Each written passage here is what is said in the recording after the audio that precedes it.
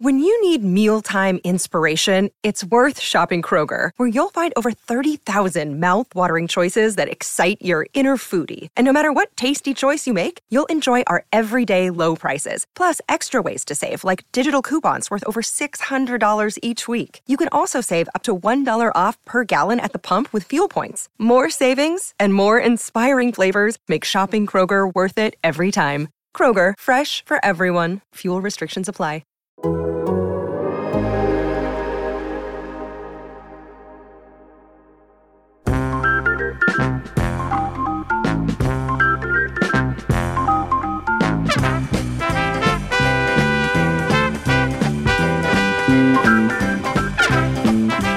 Hey folks, welcome into On to Waveland. It's the Cubs podcast here at The Athletic. I am Brett Taylor, joined by Sahadev Sharma and Patrick Mooney. We're going to hit you a grand slam today. Obviously we're here to talk Cubs. That's fresh on the mind. Nico Hoerner, just the grooviest meatball in the history of pitches from old friend Corey Abbott. I won't say he did that on purpose, but boy, he couldn't have served that one up any better. But to Nico Hoerner's credit, despite some recent slumping, hit that ball perfectly. That was the most pure and perfect and beautiful swing and lift of a ball that I can remember seeing in recent memory. It was just gorgeous. Grand slam, Cubs beat the Nationals. That was Wednesday night's game, which followed, of course, the 17-3 drubbing the night before, where the Cubs bats just wouldn't stop hitting late in the game. And that, in turn, followed the series opening loss.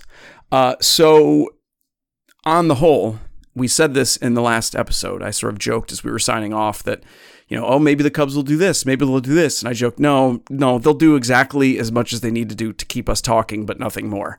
And that is, I think, exactly what happened. They, had they lost that series, I think you guys may agree, the math starts to get real tough. The sort of belief in this team as a potential buyer gets real tough, et cetera, et cetera. If they had swept the Nationals, then, I'm not saying that alone answers the question of the buy sell, but it sort of definitely it leaves you in a slightly different place, I think, than we are today, which is, okay, they did the bare minimum to sort of, in my mind, buy another series. It's like, okay, I can go into this Cardinals series thinking, yeah, it's still conceivable, but not necessarily more than that. That's kind of my 10,000-foot view of that series. Yeah, well, I would like to take credit for the key players over the last two games finally starting to hit, and Ian Happ. Yeah, you crapped all over all of them. Nico Hoerner. I made sure to. I was going to hold off on that piece, and I was like, you know what? Who knows when they'll start hitting? I am going to point out that these guys are not hitting at the most critical time of the year, and since then they've had 13 hits, the three of them. So that's all me. I motivated them and got them to get going. It's on the bulletin board. Yeah. There's a dartboard with Sahadev's face. Right, right. Well, and I didn't my point was, these guys aren't performing, which was real, right?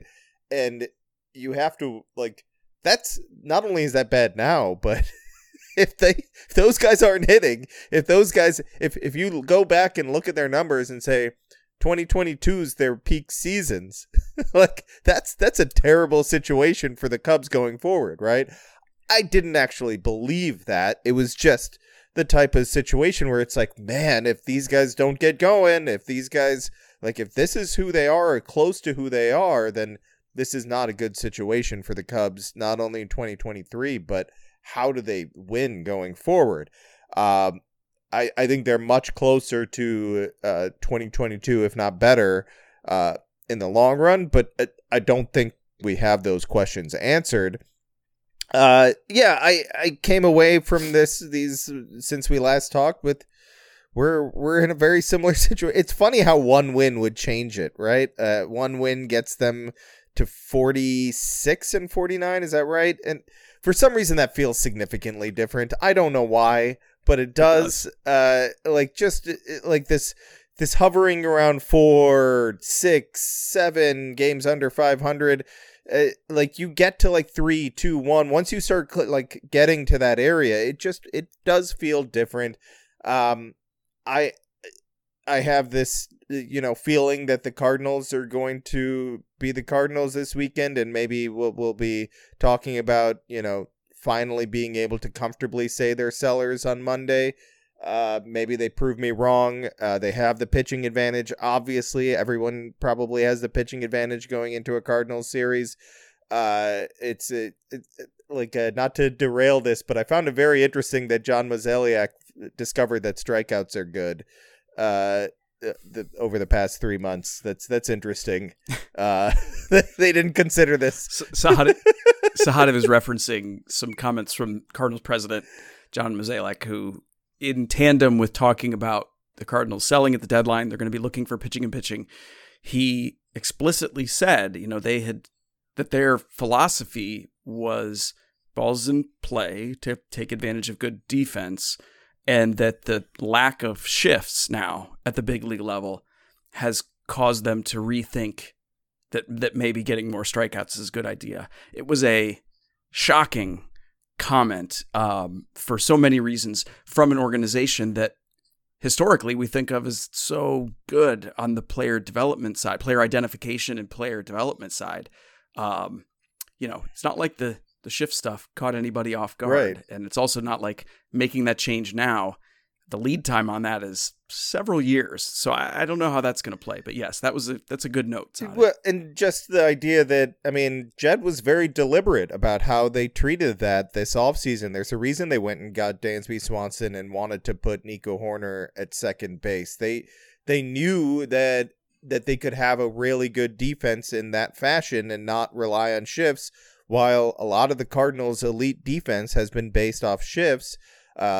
Jed Hoyer wants more swing and miss, but he also knows you have to pay a lot of money for that. So he went and got the defense first, and he can hopefully go find swing and miss. That's the story for another day, but I just, it kind of threw me for a loop when I read that quote. Like, what are we talking about here? How is that the conclusion that you finally got? It took you that long to come to this conclusion. Maybe it's just him speaking out loud, thinking out loud, and they've realized this for a while. They just didn't attack the offseason properly. But yes, I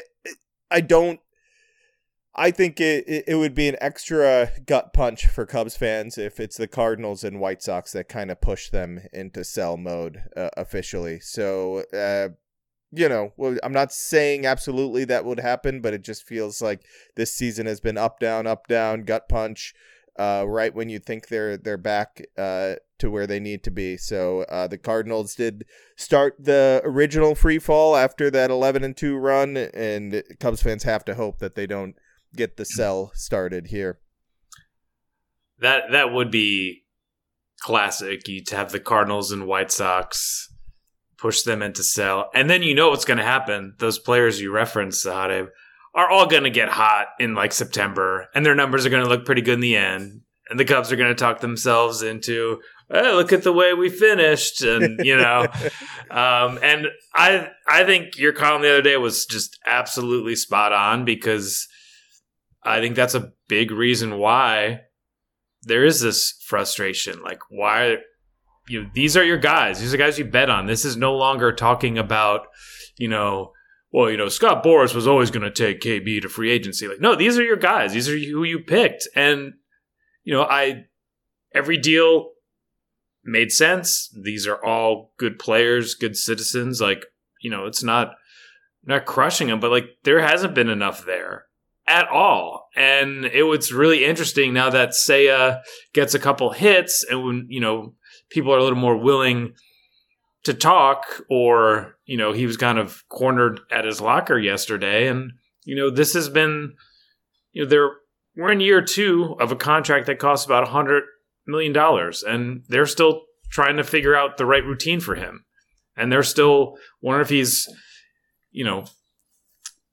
working too hard or too long. This is someone who routinely after games will be in there, working on his swing, hundreds and hundreds of reps. And does that make sense over the course of 162?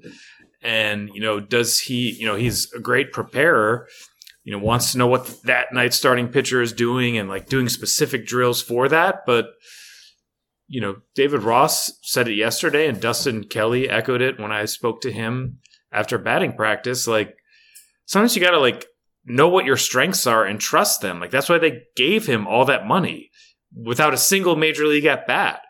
And like, if you're still trying to like figure out your routine during the most important time of the year in the second year of a contract where you already had kind of a training wheel season, like, it's not a great reflection of where the Cubs are right now. You know, when we talk about this group, and I would include Dansby Swanson in this group for purposes of this conversation, where you're talking about Seiya, Nico, Ian Happ, Dansby Swanson, you know, the four position players that the Cubs chose to line up together for many years. No one's using the word like core anymore. That's kind of passé, but it's sort of, those are your building blocks on offense, right? For this year and years ahead. And I think when I think about them, particularly as, you know, the Cubs are about to face the Cardinals, I'm reminded of, do you remember the old debates that people would have about do you want a lineup of, 7 to 9 guys who are above average, but not more than that? Or do you want a stars and scrubs lineup of like 3 superstars and, 6, whatever you can fill with? You know, we have seen over the last 15, 20 years, the Cardinals have had many, many iterations of the stars and scrubs part. And some of their best years were when they had like 2 or 3 or 4 superstars at the plate. And then, they mixed and matched and filled in where they could. And now they obviously, similarly, I would argue, have Nolan Arenado, Paul Goldschmidt, those are 2, I think, superstars, but who aren't carrying the day for this team. A lot of other underperformance, particularly on the pitching side. And you've got this Cubs team that is more successful than the Cardinals this year, but I'm not so sure it's on the strength of an offense that's, I think overall it still tracks right around average in baseball. And their lineup is composed of a number of slightly above average guys. This group of 4 in particular are all that's kind of who they are. Slightly above average. You hope for more. You wish for more. They haven't quite shown that.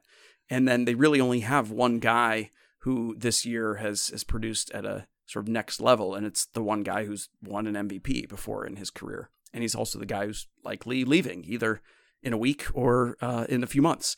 And I just think about, where are those superstar bats coming from? And because for as much as I love PCA, which I do, I don't know that he's that type either. I think he's going to contribute in a lot of other ways and be an overall extremely valuable player for the Cubs either next year and or beyond. But I don't know. And it seems like, we're getting a little far afield from this season, but it does feel like it's become crystallized that that's maybe what the Cubs are missing on offense. And I'm not the first to say this. A lot of people have been saying this. It just feels like they're missing 1 or 2 guys in the lineup who are the, crap, I don't want to face that guy with a couple on base. Instead it's like, okay, here comes a batter who's pretty good. We're going to have to game plan for him. He might be in a little bit of a slump right now. And the offseason ain't going to be providing, unless you sign Shohei Ohtani, that bat is not out there this offseason. So I don't know. I guess that to circle back then, Cubs kind of needed and/or need, looking forward, one of these 4 guys to like really take a next step offensively. It probably has to be Seiya, but we haven't seen it yet. Yeah, I was going to say, I think Seiya, I still believe he has the tools. I'm if you would have asked me entering the season, between entering the season and now, how like my confidence that he can get there has dropped. Yes, it certainly has. I would say Bellinger is that guy, or has been that guy this season. So current iteration of the Cubs, you need 1 more of those guys. Once Bellinger is gone, you need 2 more of those guys, right? So you need either Seiya to step up and you add 1, or you need 2 more, right? From outside the org. I mean, I feel like I've been hammering this for about a year now. I don't know where that bat comes from, especially now that Machado and Devers have extended. I don't know where that bat comes from. I have no clue. I'm not sure there is a clear answer. You can say you have to hope the Padres or Mets get really aggressive with sells, and someone like Juan Soto or Pete Alonso becomes available via trade. Otherwise, you have to wait till those guys hit free agency, which is not this coming winter, but a year and a half from now. I think it's one of the pressing questions for the front office. I'm not sure if it's their only focus, but it's a focus, and they have to. I think they have to think creatively, and it may have to be the type of thing where you put together a lineup like the Rays, where you don't see an obvious superstar, but some of those guys play like them. Maybe you have to put together. I mean, the Giants. I honestly haven't looked at their numbers, so I don't even know how they're doing it. But the Giants seem to put together a really good offense after a down year last year. For 2 of the last 3 years, we kind of look at their team and like, how are they doing this? How is this working? I don't think that's replicable. I don't think that's you have to. I'm not sure if it is, but ultimately, I think underperformance is the biggest issue right now of those big players. One thing I did find interesting, and this has I think we underrate consistency, right? When we look at overall numbers, because I was looking at Patrick Wisdom.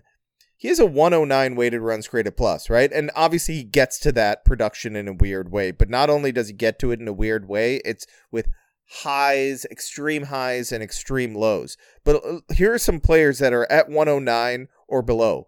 Wilson Contreras is at 110. Austin Riley is at 110. Alex Bregman is at 109. And then Anthony Rizzo is at 104. All right, we're just talking offensive production here. Those are a bunch of guys that if I mentioned them, you'd say I'd take that player over Patrick Wisdom in a second, right? You wouldn't think twice about it. I guess maybe if you watched Alex Bregman a lot, you'd realize that he's wholly a production of Minute Maid Park, but offensively. But and I could say similarly for Anthony Rizzo and Yankee Stadium. Those guys are in the perfect parks for how their offense works right now. But my point is, most people would take all those players over. I think did I mention Xander Bogaerts? He was in that group too. Xander Bogaerts is at 107. So that kind of struck me after Patrick Wisdom got insanely hot recently, where we kind of jump on. I was ready to say, does Patrick Wisdom need to be DFA'd? And now they probably aren't winning. We're probably already on the like definite sellers for the Cubs wagon right now if he had been DFA'd, right? It's just, I mean... Well, especially after Madrigal's injury. Right, I mean, absolutely. Yeah. So I think sometimes how you get offense and how consistently you get offense needs to be factored in too. I just thought it just struck me with Wisdom. I don't know what type of player he is going forward. I guess we know what he is. He's kind of shown us what he is, but it was interesting to me that his numbers are that good overall, and you're just like, man, he crushed them by disappearing for a month and a half, 2 months. And I guess you could say that about Ian Happ and Seiya Suzuki too. They didn't hit those types of lows, but they certainly weren't producing at a high level for May and June. I think you're onto something when you mention the Rays. And Ken Rosenthal earlier this year had a nice, I don't know if it's an extended note or a full story, but just on the Rays and some of the improvements that their young players made. I think even our guy Harold Ramirez was thrown in there, ex-Cub. Is he technically an ex-Cub? He never showed up for spring training. Cubs legend. Yeah. But he was on the roster, but I don't think he for ever went a to. while. But I think you can. We're going to fixate on the big bad, and they're definitely going to talk about it, and like we should, hammer them for that. But we also know how they think, and that there are different ways to skin a cat, I think is one of Carter Hawkins' pet phrases. And, if you had someone like Jeimer Candelario, and if Trey Mancini was anywhere close to what you thought he would be or has been early in his career, like you can live with some of this other stuff. And I think, again, that's where the frustration comes in of like, there's just been a lot of either misevaluations or just like really bad timing on like when your most talented players simply have not been performing. And, it's hard for me to read sometimes because there are so many more areas in the Wrigley Field clubhouse now where players can just kind of hide out and vent and hang out.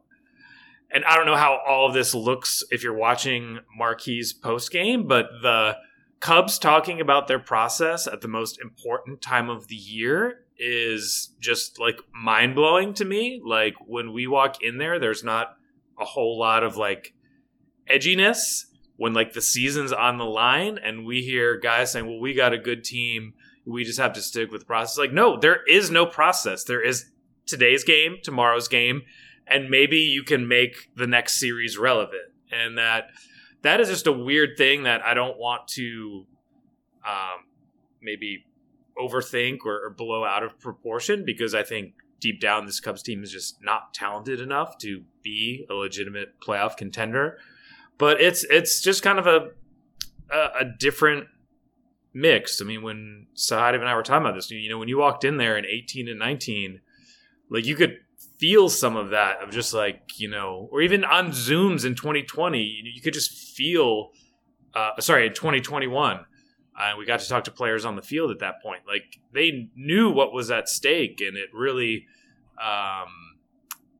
weighed on them and, ultimately distracted them. But this team, I just don't have a great handle on in terms of they're all, by and large, really good guys, hard workers, good preparers. But, when it's late July here and you're talking about your process, like no one really cares. Everyone wants to see results. Looking for an assist with your credit card, but can't get a hold of anyone? Luckily, with 24/7 U.S.-based live customer service from Discover, everyone has the option to talk to a real person anytime, day or night. Yep, you heard that right. You can talk to a real human in customer service at any time. Sounds like a real game changer if you ask us.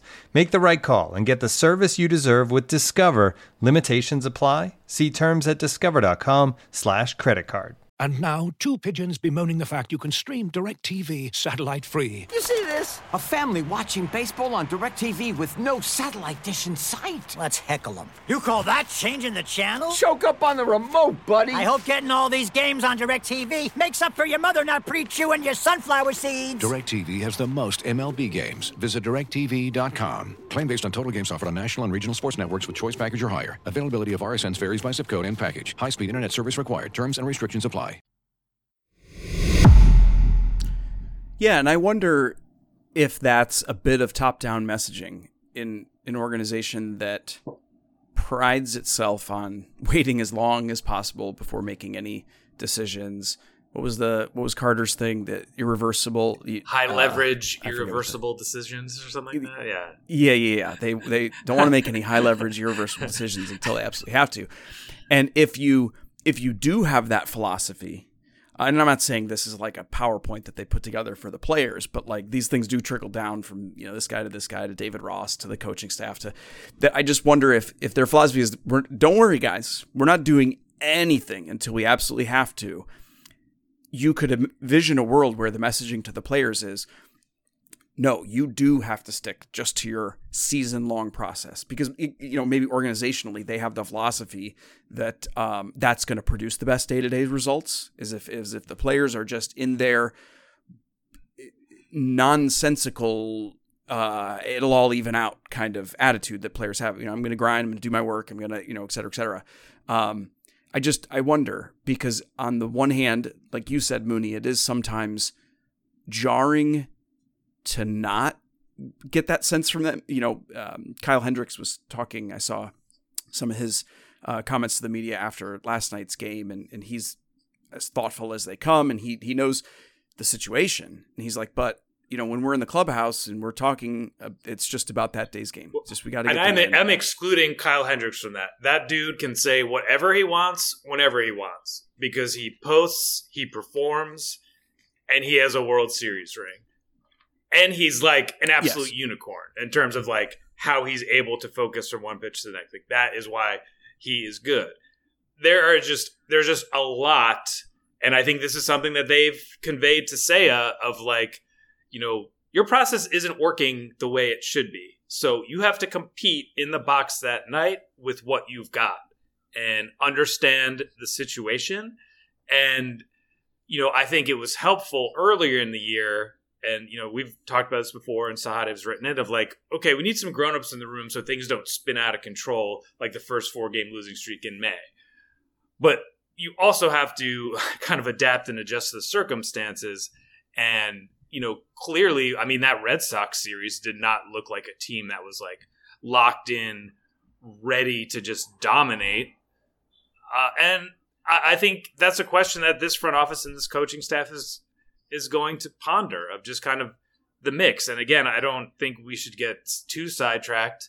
That seemed to be a thing, you know, kind of in the late Theo era of, you know, Joe Madden's touch in the clubhouse and these guys, you know, kind of the vibes. And, you know, I'm not saying that, but it's hard to like watch this and not wonder, like, is this like mix really working when you see how the pieces just haven't, you know, the sum, whatever the Brewers are doing, the Cubs do the opposite. You know, the sum whole parts. I always have trouble with that phrase, but like, you know, so I don't know why I'm bringing it up on a podcast, but it's not there. It's, you know, it doesn't add up. Well, it's funny you mentioned the Brewers, because I was just earlier this morning at Bleacher Nation, I was writing a reset, you know, of the next 10 days. What's the schedule look like for the Cubs, for the Brewers and Reds? Where do things stand? What really, you know, what realistically needs to happen for the Cubs to avoid a sell-off?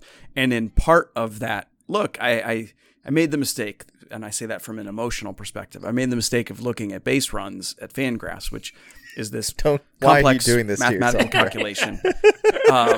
It's what your record should be in a context-neutral environment. If you take all the individual player performances and they go in an algorithm, and it's sort of like, here's what your record should be if everything played out based on your own numbers. It's real data from the teams. Here's what you should be, right? Well, the Cubs, other than the Royals, are the most underperforming team in baseball. They're 7 games off of their base runs record. They should actually have the 8th best record in baseball if they had a win and loss record that actually reflected their underlying performance. Okay, 8th best. The Brewers, by contrast, have the 2nd best overperformance. And so, you know, if base runs were the standings, the Cubs would be like 10 games ahead of the Brewers. That's how much better the Cubs, quote, have performed than the Brewers this year. And yet the Brewers have locked in. They're 10 games over 500. The Cubs are 5 games below 500. And this is not I'm speaking anecdotally here, so I'm sure someone will go back and fact check me, but like, this does not feel like a recent one-off 1-year development. It feels like every year when I look at this thing, the Brewers specifically overperform their underlying metrics, and the Cubs rarely overperform theirs. And I know where people's heads will go. I know what they will attribute it to.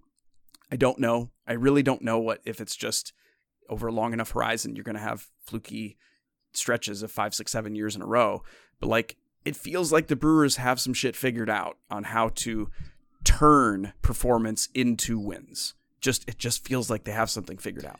Yeah, I mean, this was something that you know, Theo would go on rants about, you know, as early as 2018. I want to say, I think that's when it really started, where we started to see like, what are the Brewers doing? They don't look that good. They're not that good of a team. Like, where are all these wins coming from? And they continually performed better than the talent on paper seemed to suggest. You know, it was, remember all the talks we've had about that last group of Cubs, and why isn't this offense better? Why don't they perform better? Look at all the talent here. I mean, we've had some answers. I think we've dug in. We have a better understanding of these things. I think the answers to the Cubs' problems aren't too complicated.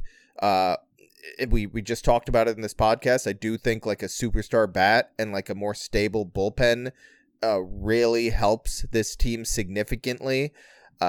Yes, I do think there's some randomness and bad luck baked into the under 500 record, but they're not a 10 game. I don't think they're a 10 games over 500 team. I also I'm not going to call this person out because I don't want to talk about their family on the podcast. But there's another beat writer who has a family member that gets so angry about the run differential thing because a lot of it came from the Oakland series, right? My counter to that is, well, if you eliminate the Oakland series, you're still not an 8-game under 500 team, right? Even if you take that plus whatever 23 out, still. For me, I take some pleasure in this, in some I don't know, like a little like poking the bear pleasure in the sense that Jed keeps talking about they don't fly flags for run differential. I kind of want to have a flag made if they end with a positive run differential. Like I want them to be the run differential NL Central champs. We have a flag, hang it from the press box. And that's there's a ceremony and everything. Because, I mean, we've talked about this for a while now. I agree with a lot of what you're saying, Brett. I write it. And I say it. Just to be crystal clear, base runs, not right. Very different calculations. Right. They're actually way better by base runs than yes, agreed. I agree with all of this. Listen, I think the Cubs are better than their record. Ultimately, it just doesn't matter. And I grow tired of hearing myself say it. Well, I type it out and I'm like, I'm just doing this because there's some part of me that believes it, but who cares? It doesn't matter. The only way you can, especially right now, the only thing you can say it matters is when you're looking at maybe next year, or if you want to be that person that's clinging to hope still for this year, right? There's two ways to look at it. Cling to hope for this year, and also the people that want to, your counter to the people that want to say they're not close. They're multiple years away from contending, let alone winning a World Series. That's fine. Like those people can believe that, but I think there's enough talent here to get, if you bring in the right pieces, and then it just comes back to the previous conversation of how the hell do you get those pieces? you better have a plan here in place to get those pieces. Otherwise, all this talk really doesn't matter. The Athletic had a good story on like the origins of First Take and like Stephen A. and Skip Bayless, and I believe it was Stephen A. who just when he got tired of Skip or one of his bits, he would just start reading a newspaper on the set. And when Brett started talking about base runs, I was looking for a newspaper so I could just do that, which would not be a good bit for a podcast. But now, Patrick, I care about run differential. But you saved it though. Like you started at this place of looking at base runs, but then you're just like, giving the Brewers props, I think, is just something that has to be done. And, like Sahadev said, we're going back to 2018 when they, the Cubs would say, well, we didn't collapse. The Brewers just got crazy hot. And there was something to that. I mean, the Cubs, I believe, had a winning record that September, or roughly, they didn't go in the tank, but the Brewers do find ways to win. And I don't think it's all on the manager. I don't think it's all on the player personnel. I don't think it's all in the front office, but like they find those smaller edges, and it's, in some ways they certainly don't have the payroll of the Cubs, but in their market where they play, there's probably like, some advantages to that too.